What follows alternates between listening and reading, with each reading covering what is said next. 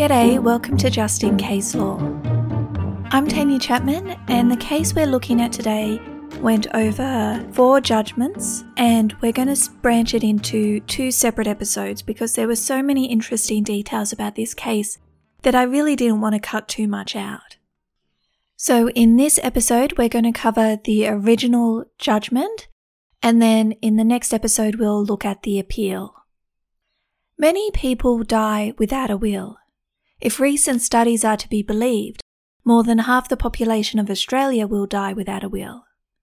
We've spoken about this before, that if you die without a will, this is called dying intestate, and the rules of intestacy will determine who receives your estate on your death.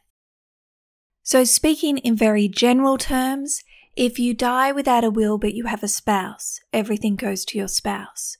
If you don't have a spouse but you have children, it's divided equally between the children. If any child dies before you, their share goes down to their children. If you die without a spouse or children, it goes to parents, if not them, siblings, if not them, nieces, nephews. There's a whole hierarchy.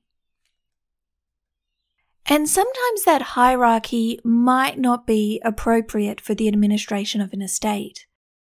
Can you do anything about it, or do you just have to wait until a person dies and then try to fix this thing that happens? Well, in New South Wales, if a person has lost capacity to do a will, an interested party can apply to the Supreme Court for what is called a statutory will.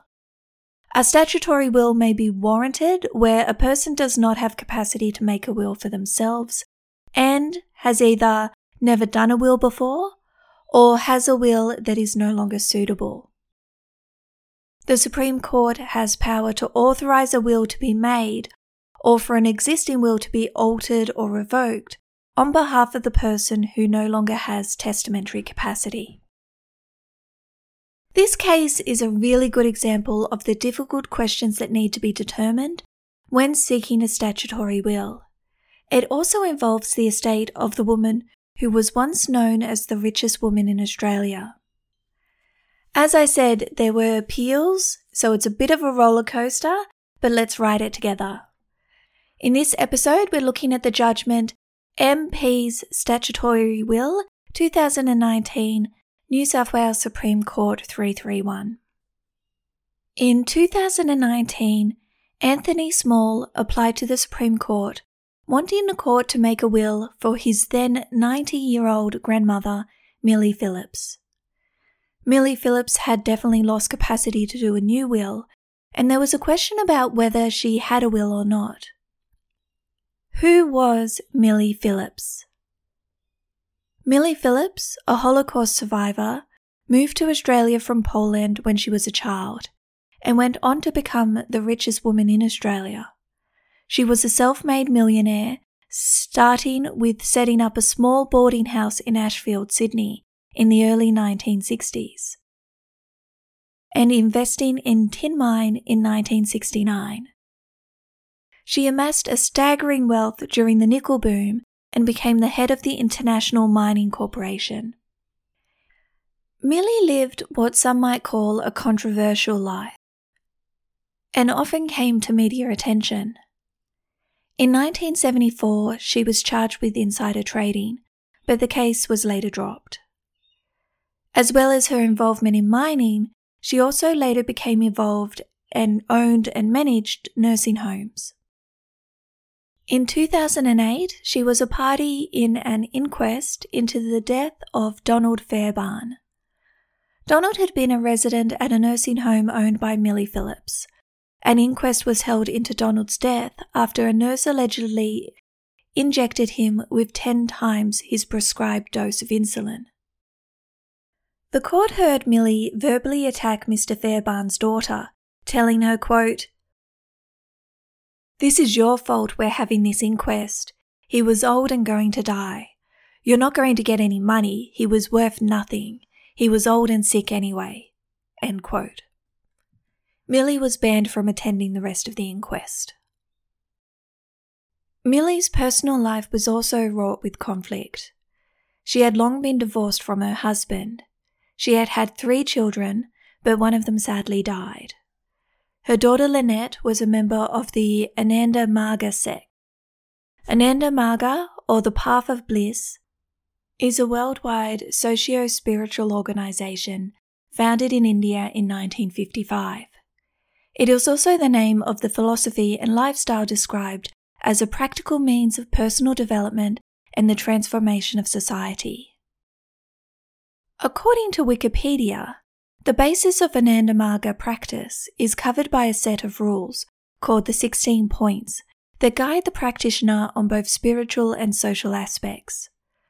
The goal of Ananda Marga is self-realization and the welfare of all. In 1978, Lynette died having set herself on fire as an act of self-immolation outside the UN headquarters in Geneva, Switzerland.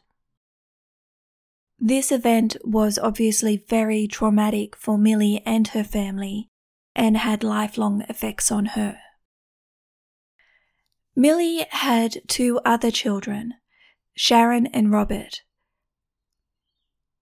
Robert had 5 children and Sharon had just the one, Anthony Small, who is the applicant in this case. At some point, Millie had a major falling out with her son Robert, and for many years they had no relationship. It might have something to do with something she mentioned to her legal advisors about excessive debt that Robert had arranged that had nearly bankrupted her businesses. But that's all that was mentioned about it.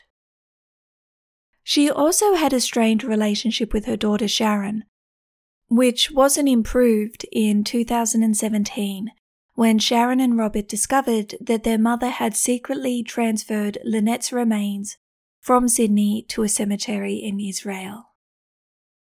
Millie suffered a stroke in April 2018. At the time of the first case, in August 2019, Millie was living in a high-care nursing home with severely impaired cognition. Her children Sharon and Robert had been appointed as her financial managers under the supervision of the New South Wales Trustee and Guardian. Now, when I said that Millie was a wealthy woman, I mean very wealthy.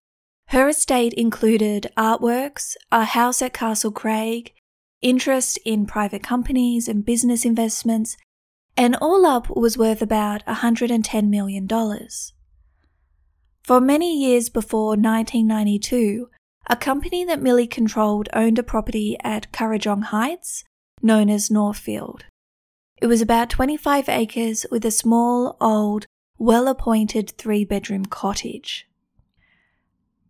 Well, that's how it's described online. If you've ever wondered what well-appointed means, it means fully furnished, furnished to a high standard, or luxuriously furnished. The property was a gardener's dream, with 10 acres of gardens resembling a botanical garden. The Northfield property was described as a labour of life for Millie, who expended a lot of time and money building up and maintaining the garden.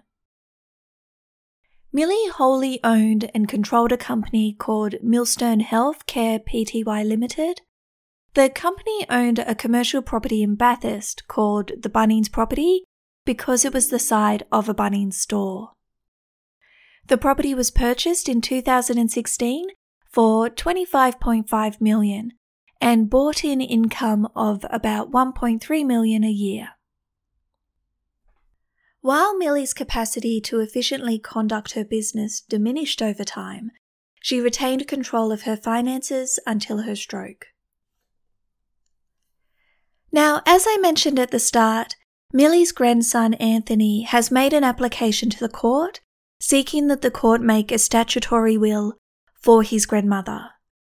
But let's have a look at the wills Millie had made during her lifetime. Millie had made a will in 1972 and later made 2 minor amendments to that will by codicils. She made a second will in November 2001, and the 2001 will revoked the previous 1972 will. So that 1972 will is off the table, it has been revoked and cancelled. And we're left with the 2001 will. The original copy of the 2001 will, however, cannot be located. Millie was heard to say several times after 2001 that she had no will, which may give rise to an inference that she destroyed the 2001 will with the intention of revoking it. The 1972 will was definitely revoked when she did the 2001 will, but the 2001 will has a question mark next to it. I won't go into the 2001 will too much, except to say that it did not favour her family as much as her more recent expressions of testamentary intentions. On the evidence before the court in these proceedings, there were reasonable grounds for suspecting that the 2001 will, the original of which could not be found, was revoked by destruction by Millie. In 2017, Millie consulted with various advisors about making a new will, and as a result, a draft will was created. It just happened, though, that Millie never signed that 2017 draft. The draft will would have appointed 2 solicitors to be Millie's executors and made the following gifts. $5 million to Sharon, which sounds like a fortune to me, but let's remember that this is an estate worth $110 million. But nevertheless, $5 million to Sharon, $1 million to each of Robert's 5 children, $500,000 to Millie's sister, $250,000 to Miss Friedinger, who had been Millie's housekeeper and friend for 25 years, gifts of artwork to Sharon and her son Anthony, $1 million to the Sydney Jewish Museum, and a gift of the Northfield property, that beautiful botanical paradise, was to go to Sharon and Anthony as joint tenants. A gift of the Bunnings property to Anthony, and the residue of the estate was to go to a charitable trust to be named the Millie Phillips Jewish Fund. Even though both the Northfield property and the Bunnings property were owned by companies and not owned by Millie personally, the draft will provided mechanisms by which the properties would be transferred to Sharon and Anthony without cost to them. One day I will cover a different case in which a will left a property to a daughter, but the property was owned by a company, and the effect of transferring it to the daughter would incur a massive tax liability. So that is to say, it is not something to be done lightly, and don't let this case make you think that it can be done easily. But those were the terms of the draft will prepared in 2017 by Millie's lawyers. But when it came time to sign it, she said no. And we'll go into that a little bit more later.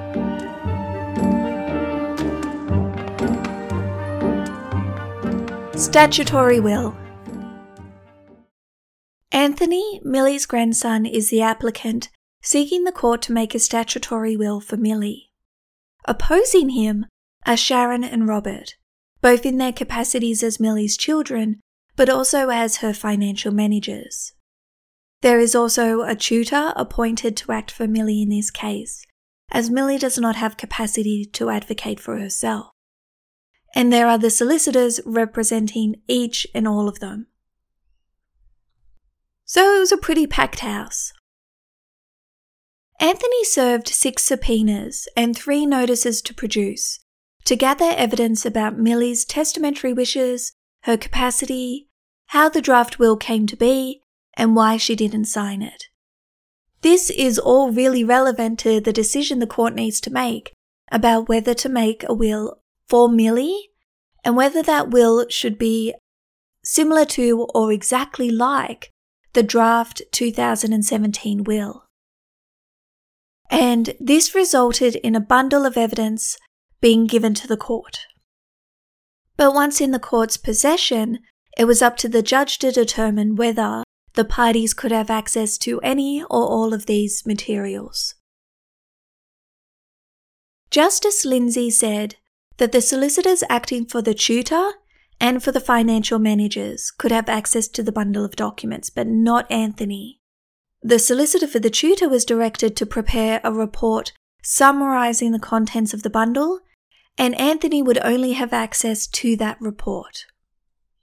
Anthony applied to be given access to all of the documents, but was denied, as the documents related to the personal affairs of Millie. As these proceedings were for the protection and welfare of Millie, this extended to protecting her private information, and given the relative urgency of the matter, giving access to Anthony might cause a delay. So Justice Lindsay determined that Anthony would not have access to all of these materials, which would turn out to be an incredibly relevant decision that we'll get into later.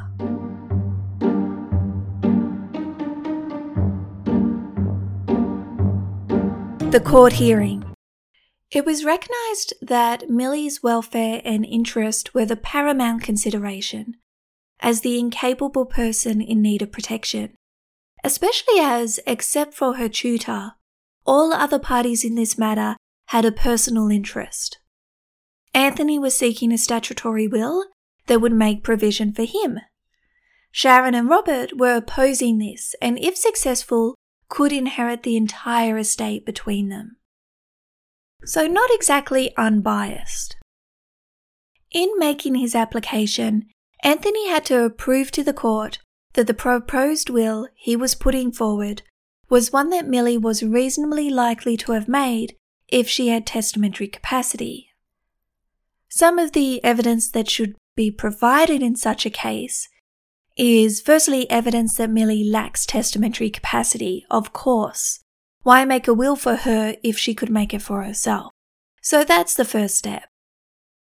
You also need to provide a reasonable estimate of the size and character of the estate, evidence of Millie's wishes, and terms of any wills she had previously made. Way back when, Lord Eldon described it like this, quote, "The court looks to the situation of the incapable person, always looking to the possibility of his or her recovery, and never regarding the interest of others, but focusing upon what is likely the incapable person himself or herself would do if he or she were in a capacity to act, considering what the incapable person would probably do and what would be beneficial to him or her should be done. The court does nothing wantonly or unnecessarily to alter the incapable person's property." End quote. The court can consider the evidence of the closest family members, not because they may be in a position to inherit some of the estate, but because they are most likely to know the incapacitated person's wishes and provide evidence that the court needs to make a decision. As I said, the application is to argue that the proposed will put forward is one that Millie would make if she could. So this requires the court to consider what type of woman Millie was and is. Justice Lindsay described Millie like this, quote, "Until she suffered a stroke on the 13th of April 2018, Millie appears by nature to have enjoyed a quarrelsome personality, given to bouts of paranoia and apparently erratic behaviour.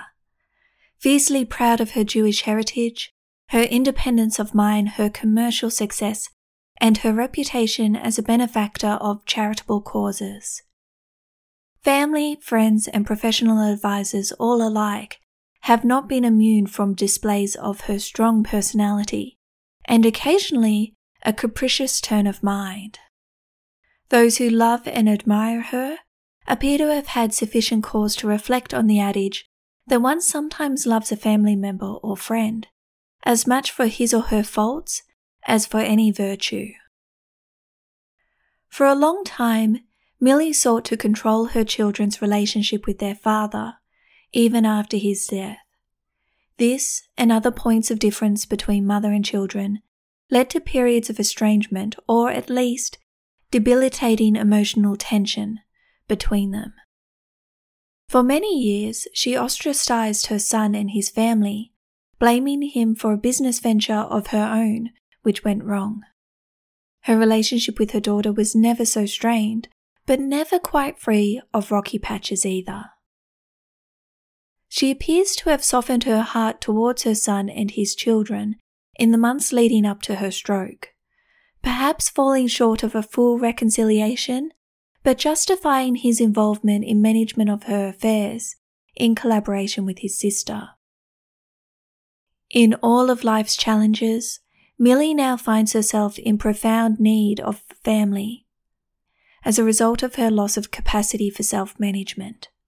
End quote. Millie had told her rabbi about her wish to reconcile with her son, and the rabbi assisted in making that happen. Following her stroke, Millie had contact with her son and her daughter. In applying to the court for a statutory will to be made, Anthony had also put forward some proposed wills that they could make for Millie, and largely based on the 2017 draft will, so we really need to look at it in detail. In March 2017, Millie had a fall and ended up in hospital. Justice Lindsay found that, quote, "These events, or a premonition of them, may have reminded her of her mortality as, from about the time of her first fall, she appears actively to have contemplated her testamentary arrangements." End quote. Perhaps it was also this sense of impermanency that also led her to make a substantial gift to Tel Aviv University in Israel. In late 2017, she pledged $15 million to be paid in yearly installments of $5 million per year. The first payment was made, but Millie lost capacity before the following two could be. For several months, Millie had been meeting with a team of professional advisors, all collaborating in the drafting of her will, culminating in an elaborate draft will completed by May 2017, but a draft will which Millie refused to sign. The estate planning process instead seems to fuel Millie's fear that she was being manipulated by people after her wealth. And in this case, she seemed to have lost trust or faith in her legal advisors, but perhaps not unreasonably so when you hear what the process looked like. In May 2017, Millie was presented with the completed draft of her will, which she promptly refused to sign. Millie complained that the draft will did not represent her wishes, but the views of others. She sent one of her advisors an email in which she said, quote, "If I am your client, where did you give your instructions for the nonsense included in your documents? Far from being completed, my will has to be written, probably by another lawyer. It seems that neither you nor your associate can be trusted by me." End quote. The next month, she sent another email with her refusal to pay the legal invoice. Quote, "As a lawyer, you should know you have to base your work on your client's instructions. I did not instruct you to take anyone's idea of what my will should be. Most of the work you did, and for which you have billed me, was against my will. You were charging me for two advisors' idea of what my will should be. If you took their advice, look to them." End quote. She was warned many times that if she did not have a will, she would die intestate, and her two children, Robert and Sharon, would inherit her whole estate. But even that knowledge did not spur her to sign that draft will. There was a solicitor who had previously acted for Millie. This solicitor's name was Miss Deegan, and she was not one of the ones that were involved in preparing the 2017 draft, but she had been used for business dealings for a number of years. On several occasions, Millie told Miss Deegan that she did not have a will, but she was uncertain about who to leave her property to. On at least 3 occasions, Miss Deegan warned Millie that if she died without a will, her estate would pass to her children. On one occasion, she told the solicitor that the Bunnies' property might be too much wealth for Anthony. On another occasion, Millie she mentioned how she had taken Anthony with her to a business meeting and said, quote, "I think I have given him a big head. He was arrogant. I am not sure about any of that at the moment." End quote. Returning to the crux of the matter, Anthony was applying for a statutory will, largely in the same terms as the 2017 draft will, and this would see him receive a large portion of the estate, including the Bunnings property and half of the Northfield property. If he was unsuccessful, Millie will have died without a will, and the estate will be distributed on intestacy, which means 50% to Sharon and 50% to Robert. There were a couple of wills put forward as options for the court to choose from, if I can put it that way. Justice Lindsay noted that the family couldn't really agree on any of the options put forward. And while unanimity of family views was not required, it could be a sign that what Millie wanted wasn't really clear to anyone. Quote, "The absence from these proceedings of any community of views about Millie's actual or presumed testamentary intentions is a striking feature of the case, a warning to hasten slowly to any attribution of a particular state of mind to Millie." End quote. And I just like to say I love that turn of phrase, to hasten slowly. Love it.